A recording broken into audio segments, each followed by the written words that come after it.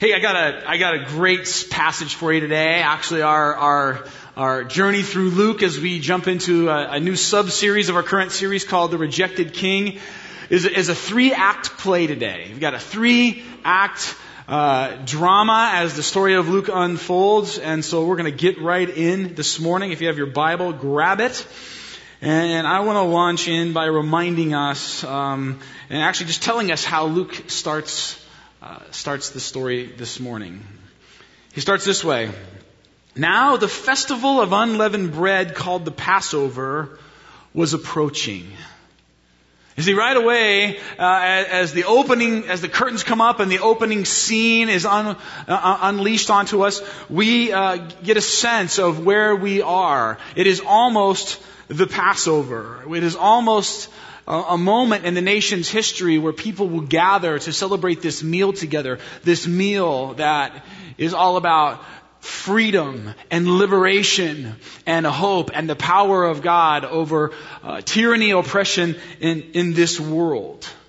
It was a season that was filled with joy and celebration. But in Jesus' day, there was a dark cloud over it. You see, the thing that everyone was talking about, that was on everyone's mind, was the fact that the nation of Israel, God's people in Jesus' day, were currently being ruled by a godless Roman Empire that oppressed them. And this is a reality that was with them all the time. It was in their face every single day. But to live under the tyranny of Rome and to pay taxes to Rome and to have your temple controlled by Rome and to see Roman soldiers in your streets was hard to stomach all year long, but it was especially hard during this season, during Passover season, during the festival of unleavened bread. This was the moment every year when to not be free was a lot harder to take. And so every year at Passover, the people, as it approached, would wonder and they would pray, is this the year God will do it? Is this the year that God will send Messiah to set us free once more? And now Luke tells us that this time of tension and anticipation and hope is getting real close. You see, you can feel the temperature rising as the curtains to our first act come up. Now the festival of unleavened bread called the Passover was approaching, and the chief priests and the teachers of the law were looking for some way to get rid of Jesus, for they were afraid of the people. See, the religious leaders can see that the crowds are with Jesus, that the crowds are intrigued by Jesus. And tens of thousands of people have swarmed into Jerusalem for Passover, and the buzz on the streets is all about this rabbi from Nazareth. Could he be the one? Have you heard the stories? Have you seen the miracles? And just when it would seem that some of the energy and some of the hype and some of the excitement around Jesus would start to die down, one of them would show up. That girl who almost died, but now jumps rope out in front of her house. Those guys that now wear tank tops all the time to show off their skin because they were once covered in leprosy, but now they've been healed. You see, the stories just keep coming. The energy and fervor and excitement around Jesus just keeps growing. And the chief priests and the teachers of the law, they know that the crowds are with him. Verse 3, then Satan entered Judas, called Iscariot, one of the 12. And Judas went to the chief priests and the officers of the temple guard and discussed with them how he might betray Jesus. They were delighted and agreed to give him money. He consented and watched for an opportunity to hand Jesus over to them when no crowd was present. See, if you've been following along for 21 chapters, this is a moment when everything shifts. See, everyone knows the religious leaders hate Jesus. The Pharisees and Sadducees and teachers of the law and chief priests, they've wanted to kill Jesus, it seems, from the very beginning. But a follower, a disciple, one of the 12, someone who's seen the miracles and heard the teaching and experienced the love and compassion and truth and power of Jesus up close in an intimate way, to think that the betrayal of Jesus won't come from outside, but that it will be an inside job is almost unimaginable, unthinkable. But as shocking as it is, it's where our story starts with a guy named Judas. And to fully understand what Luke is telling us here, we must understand more about this guy named Judas. What's going on with Judas? You see, there were a lot of groups who did not like the Romans. Almost everyone in Israel did not like the Romans. But no one hated the Romans as much as the Zealots. The Zealots were zealous for religious freedom, and their plan was revolt. Their plan was to rise up and fight the power with power, to use force, physical violence, any means necessary to free God's people from the oppressive, evil, pagan Romans. And perhaps the most committed, the most passionate, the Navy SEALs of the Zealots, if you will, were a group of secret assassins who would carry daggers with them, daggers concealed in their robes. And from time to time, when the crowds would get big and commotion would start, they would pull out their daggers and they would strike with deadly force, killing Roman soldiers one at a time. And as the years went on and these killings continued, these particular zealots were given a nickname, a name that came from the Aramaic word for dagger. It's the word Sicarii. The Sicarii.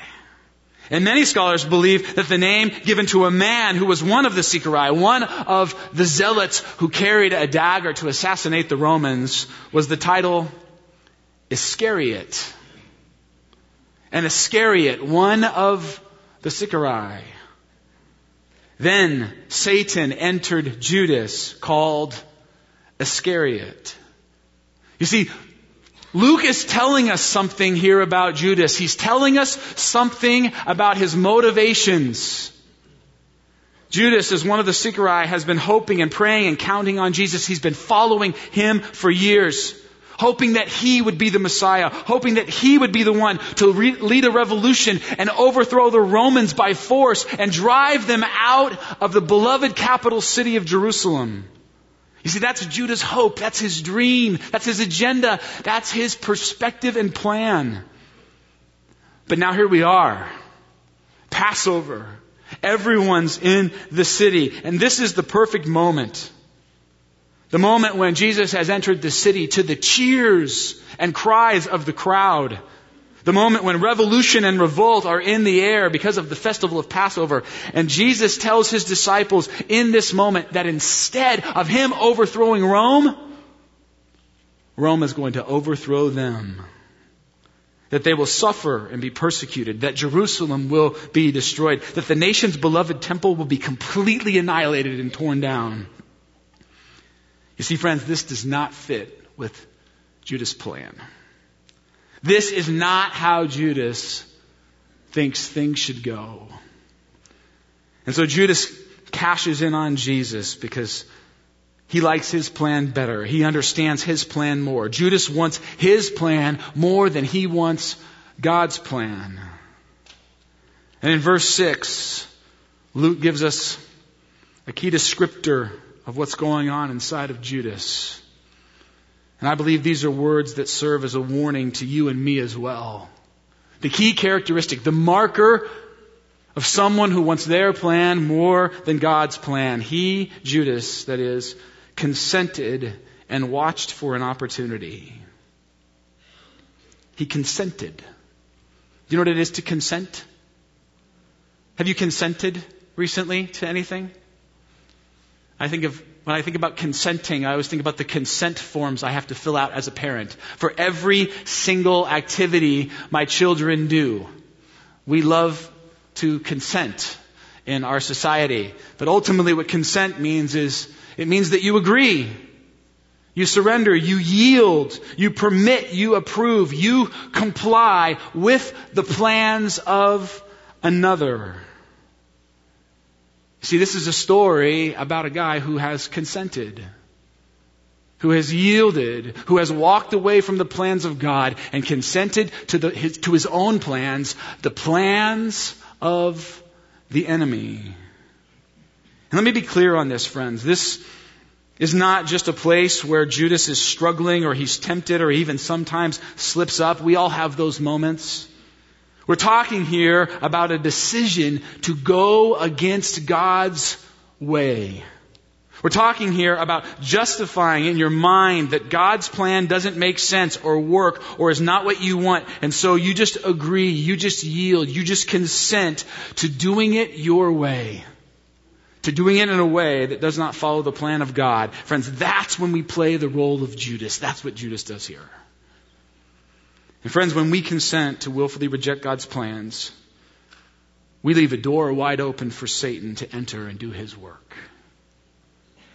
That's when Satan enters. You see, in verse 3 it says, "Then Satan entered Judas." And sometimes when people read this passage, they might be tempted to think that this is like an exorcist moment, like a possession moment where like some evil force just goes into Judas and now he's just a robot and he's doing what he cannot help but do.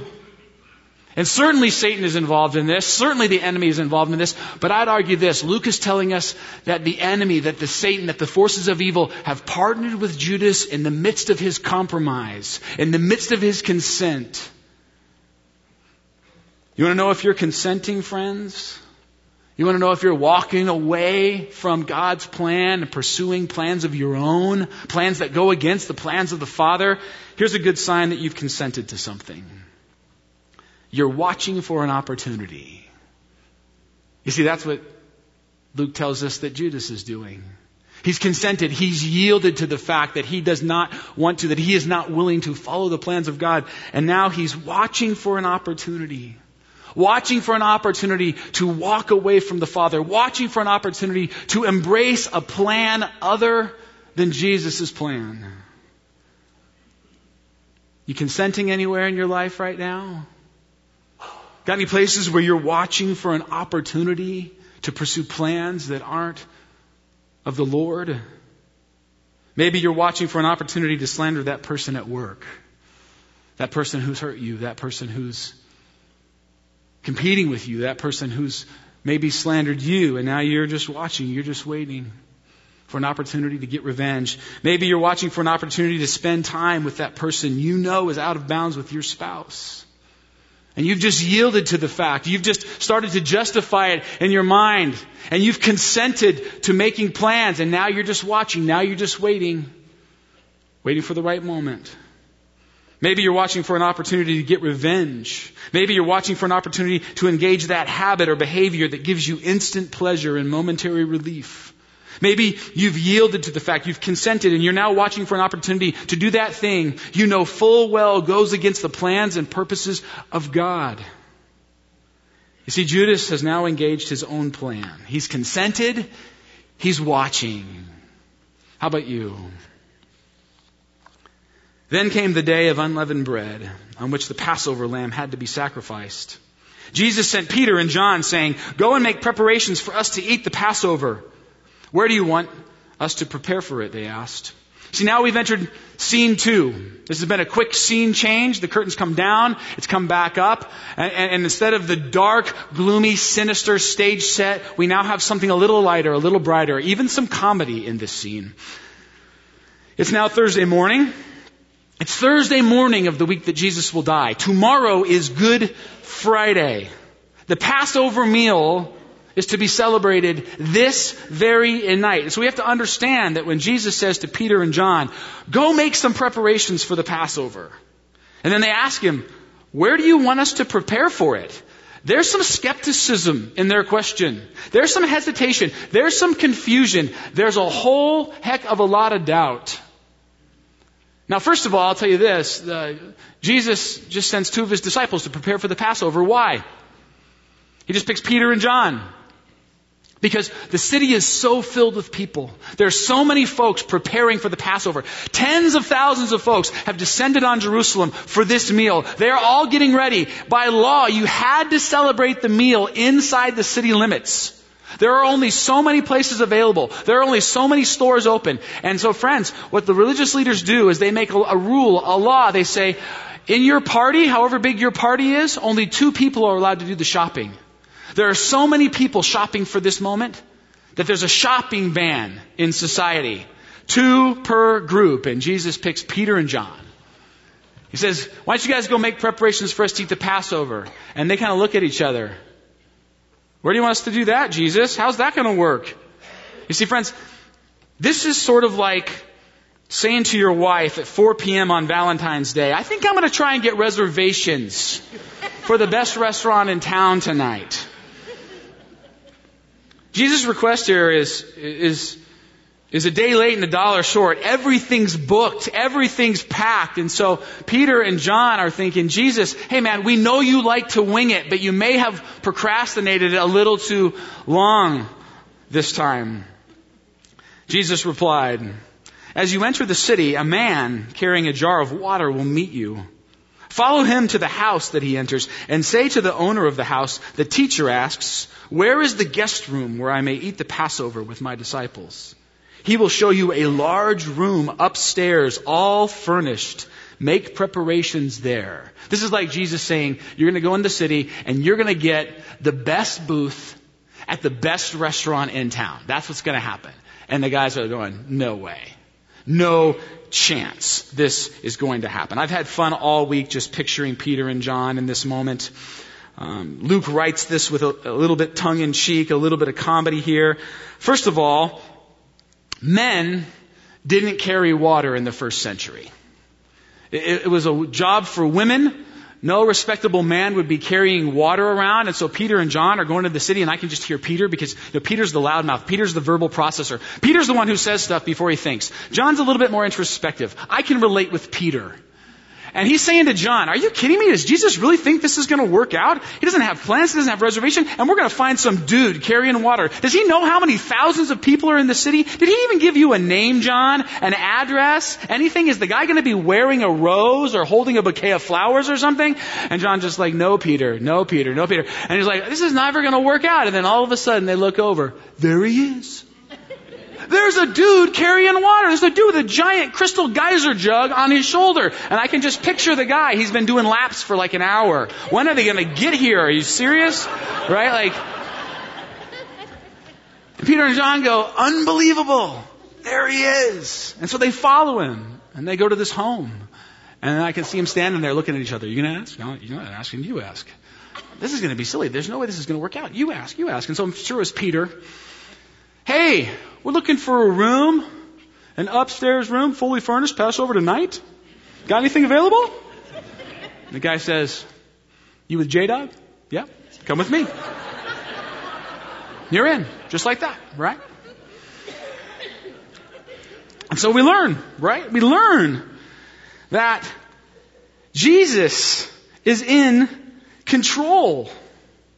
We learn that even though in scene 1 it sure looked like the plan was unfolding just the way the religious leaders wanted, even though in scene 1 it looked like Judas was driving the ship, that Satan and his plan were moving forward, in this scene we find out that it's actually been God's plan all along. Jesus knows exactly what's happening. He's in control. And everything is going just according to his plan. And so what Luke is communicating to us very clearly is there's always a plan. God's always at work. He's always in control. And the question remains, is there any place in your life where you need to remember that today? Is there any place in your life maybe where there's been loss or discouragement, maybe a place of hurt or pain, maybe a place where you're just tired or unsure or questioning? Maybe there's a place in your life where you need to remember this morning that God is in control. You need to embrace that truth, and you need to remember that even when it looks silly, even when it's foolish, even when it seems like the enemy is winning the day, God is in control and His plan will prevail. And friends, maybe the place you most need to hear that is in the place you're most tempted to consent. You're most tempted to say, God, your plan's not working. It's not going to work. I'm just going to give in and I'm going to go down my own path. Got any places in your life like that? Maybe in relationship, maybe in your sexuality, maybe in your marriage, maybe in your dating life. Maybe you're looking at how things are unfolding and you're thinking, this is never going to work. I can't do it God's way. That's just foolishness. That's just silly. It's not going to happen. And you're tempted to give in. You're tempted to concede. You're tempted to just take the reins and go your own direction. And God says, don't lose faith. I've always got a plan. I'm always at work. I'm always working behind the scenes. Verse 14, when the hour came, Jesus and his apostles reclined at the table, and he said to them, I have eagerly desired to eat this Passover with you before I suffer. For I tell you, I will not eat it again until it finds fulfillment in the kingdom of God. You see, now we're on to scene 3. You see, in the first scene, we discovered that our plan is characterized by consent. In the second scene, we discovered that Jesus' plan is characterized by obedience. Obedience to the Father. And see what Luke does is he says, you have Judas over here who will do his plan, who will concede, and you have Jesus who will hold on to God's plan no matter what. No matter what. In fact, in this verse right here, it says, Jesus says, I have eagerly desired to eat this Passover with you before I suffer. Actually, if you read the original language, it reads this way. I have desired to eat this Passover with you before I suffer. It's actually just a double word. It makes no sense. I have desired. But that's because in the Greek language, that's how they showed intensity. They didn't have bold-faced type or italics or an underline command on their keyboard. And so to add emphasis, they would repeat words. That's why all throughout the New Testament you see these double words, right? Like from glory to glory. It's just a way of saying like a massive amount of glory. Or grace upon grace. God-sized, enormous grace. And here we have Jesus saying, I desire to eat this Passover with you before I suffer. He says this meal and all that it represents, I desire it. I embrace it. I receive it. You see, this is Jesus being emphatic. This passage contrasts the betrayal of Judas with the faithfulness of Jesus. One will reject and walk away from God's plan. One will consent. And the other will eagerly embrace and desire God's plan, even when that plan requires pain and sacrifice and suffering. Verse 17, after taking the cup, he gave thanks and said, take this and divide it among you, for I tell you, I will not drink again from the fruit of the vine until the kingdom of God comes. You see, friends, now we're into the Passover meal, scene 3. And just for a little review, the Passover was this meal that was eaten the night before the Israelites were liberated by God from slavery in Egypt. It's also called the Feast of Unleavened Bread because they had to leave Egypt with such haste that the bread did not have time to rise, and so their bread was unleavened. It had not risen. It's like flat bread, like a pita bread. And the night before they were liberated from Pharaoh, they ate this meal, and God said to them, I want you from now on, from this point forward as a people, to eat this meal repeatedly, every year as just this perpetual memorial, so that you will never forget this night, so that you will never forget how I saved you by my grace and power. And they had been eating this meal every year at the Passover for 1,500 years. And so Jesus comes to this very familiar table, this very familiar meal. And it's the same food, and it's the same script every single time. In verse 17, Jesus gets up and he takes the cup and he does what the Jewish heads of families had done for centuries. He gives thanks to God. There were 4 cups throughout the Passover meal. This is the first one. It's the one that kicks off the celebration. It's the cup of thanks. And immediately after the cup of thanks, the youngest person in the group would have asked this question, why is tonight different from all other nights? And the answer would have been given, tonight's the night we remember the power of God for freedom and liberation, even over the strongest, most powerful empires in this world. And then they would eat the same dishes every year. This is like your Thanksgiving meal. Every year, Mom makes this and this and this and this, except for their dishes had meaning. The bitter herbs to remember the bitterness of slavery, and the salt water to represent the tears that were shed, and the charoset, which was this thick paste of apples and nuts and figs that represented the mortar used by the Hebrew slaves to make bricks, and the cinnamon sticks reminding them of the straw used to hold those bricks together. And so Jesus is just following the script. He's just going right through the meal, just as if they would expect. Just what they've been doing for 1,500 years. But then all of a sudden, he breaks tradition.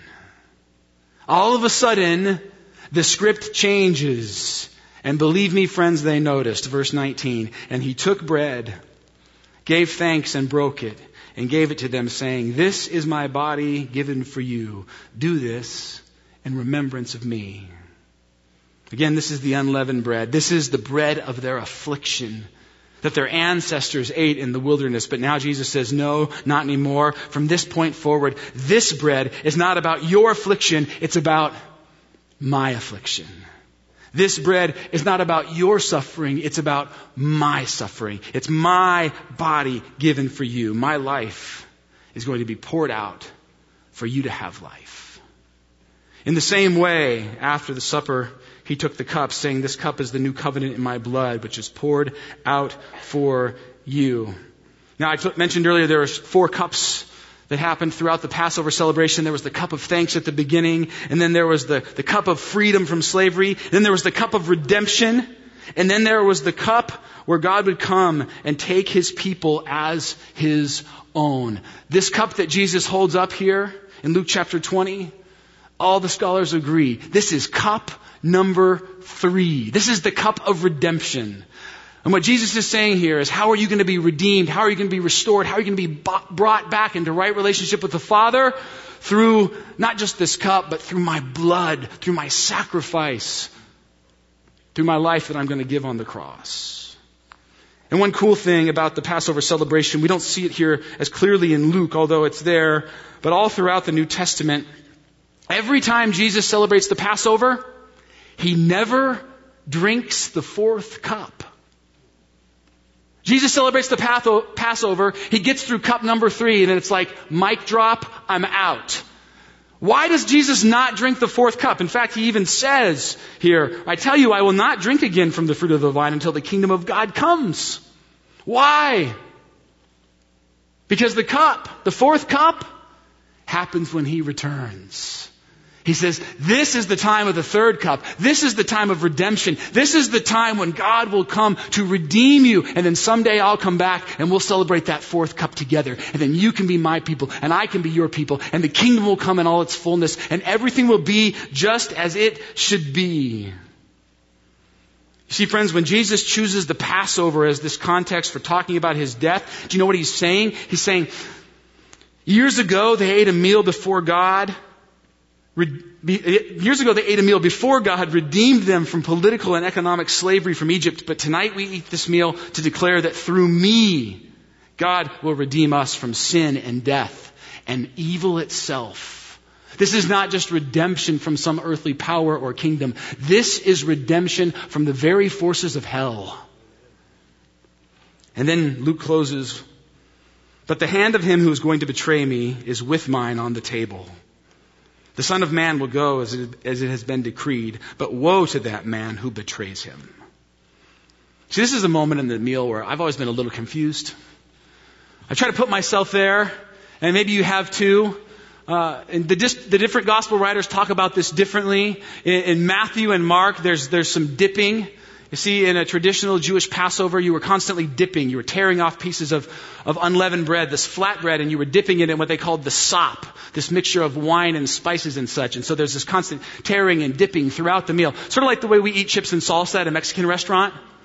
Like you go there, you know you got a giant plate of food coming, but you just can't stop eating the chips and salsa. Right? You just keep dipping and grabbing and dipping and grabbing. That's what they're doing throughout this meal. And then all of a sudden, Jesus seems to say, hey, whoever, he says this in Mark, whoever dips with me is the one who will betray me. Whoever dips at the same time, right? And I have to say, this is a moment that confuses me, because if I heard Jesus say that, whoever dips with me is going to be the one who betrays me, I'm dropping my chips and I'm watching the bowl. I mean, it's like, did Judas just not hear him? Is he possessed to the point where it's like, I can't help it, right? And all the disciples are watching, so now they should certainly know it's Judas. We knew it, right? But that's not how the story goes. They don't know who it is. Actually, the way the story really happens, Matthew clarifies it for us, is Jesus is speaking in past tense. He says, the one who dipped with me. You know, if you're at a table and everyone's dipping and grabbing and dipping and grabbing, and you go for the bowl at the same time as someone else, there's kind of this awkward moment, like, well, now who should go first? That's the moment that Jesus and Judas just had. But no one else really noticed it. There's only two people at the table who know that Jesus and Judas just dipped together. Who are those two? Jesus and Judas. And so this is Jesus saying, hey, Judas, I know what you're up to. I know about your plans. I know about the way you've consented and yielded to the plans of the authorities and the government and the religious leaders and even Satan. But I'm not scared because my plan is still in full effect. And so he says, I'm fully aware, Judas. You're not doing anything in secret. You see, friends, sometimes we can fool ourselves into believing that God doesn't see us, that he doesn't know when we've started to walk down our own path.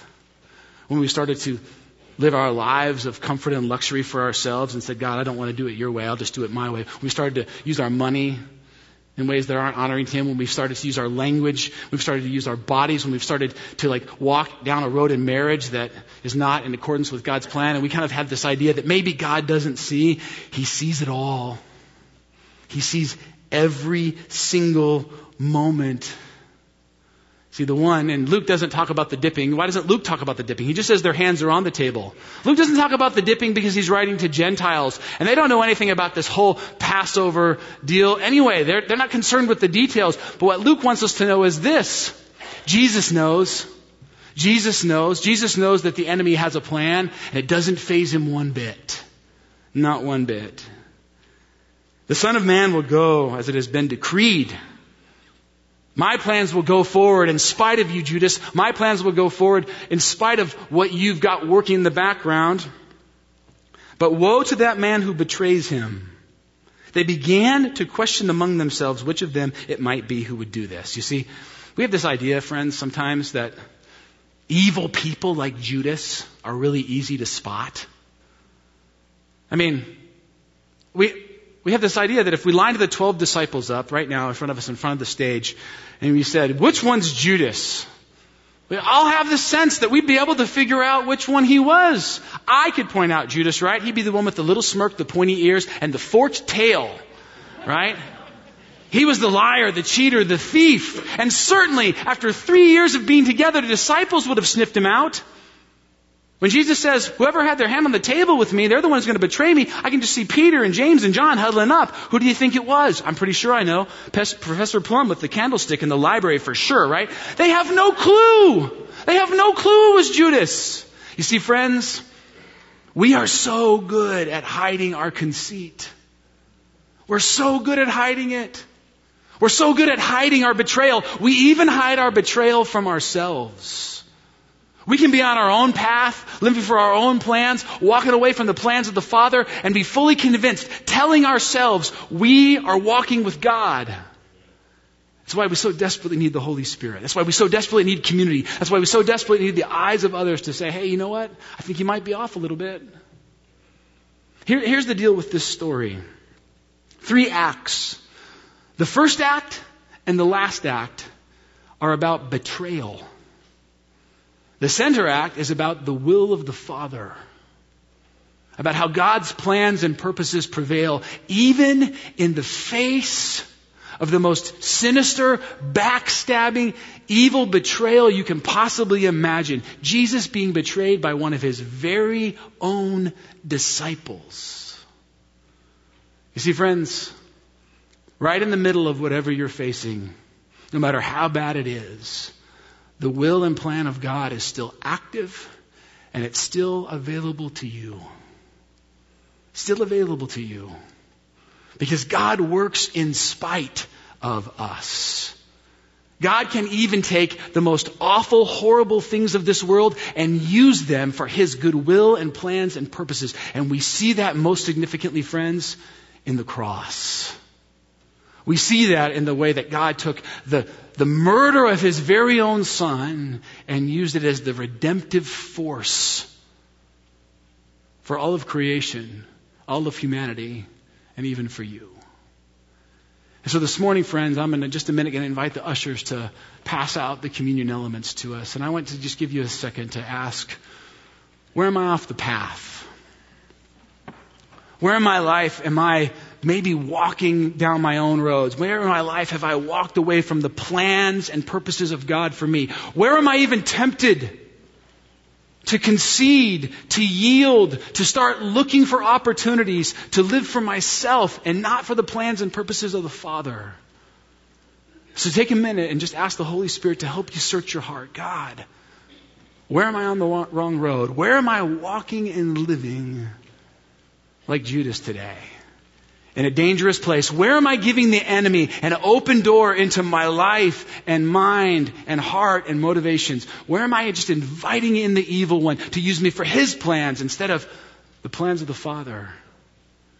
If you've got any places like that, friends, the best place to bring them is to the table, to the foot of the cross, where Jesus can kill them, where he can redeem them, where he can pull you back in and invite you to once again walk with him. So spend a few minutes.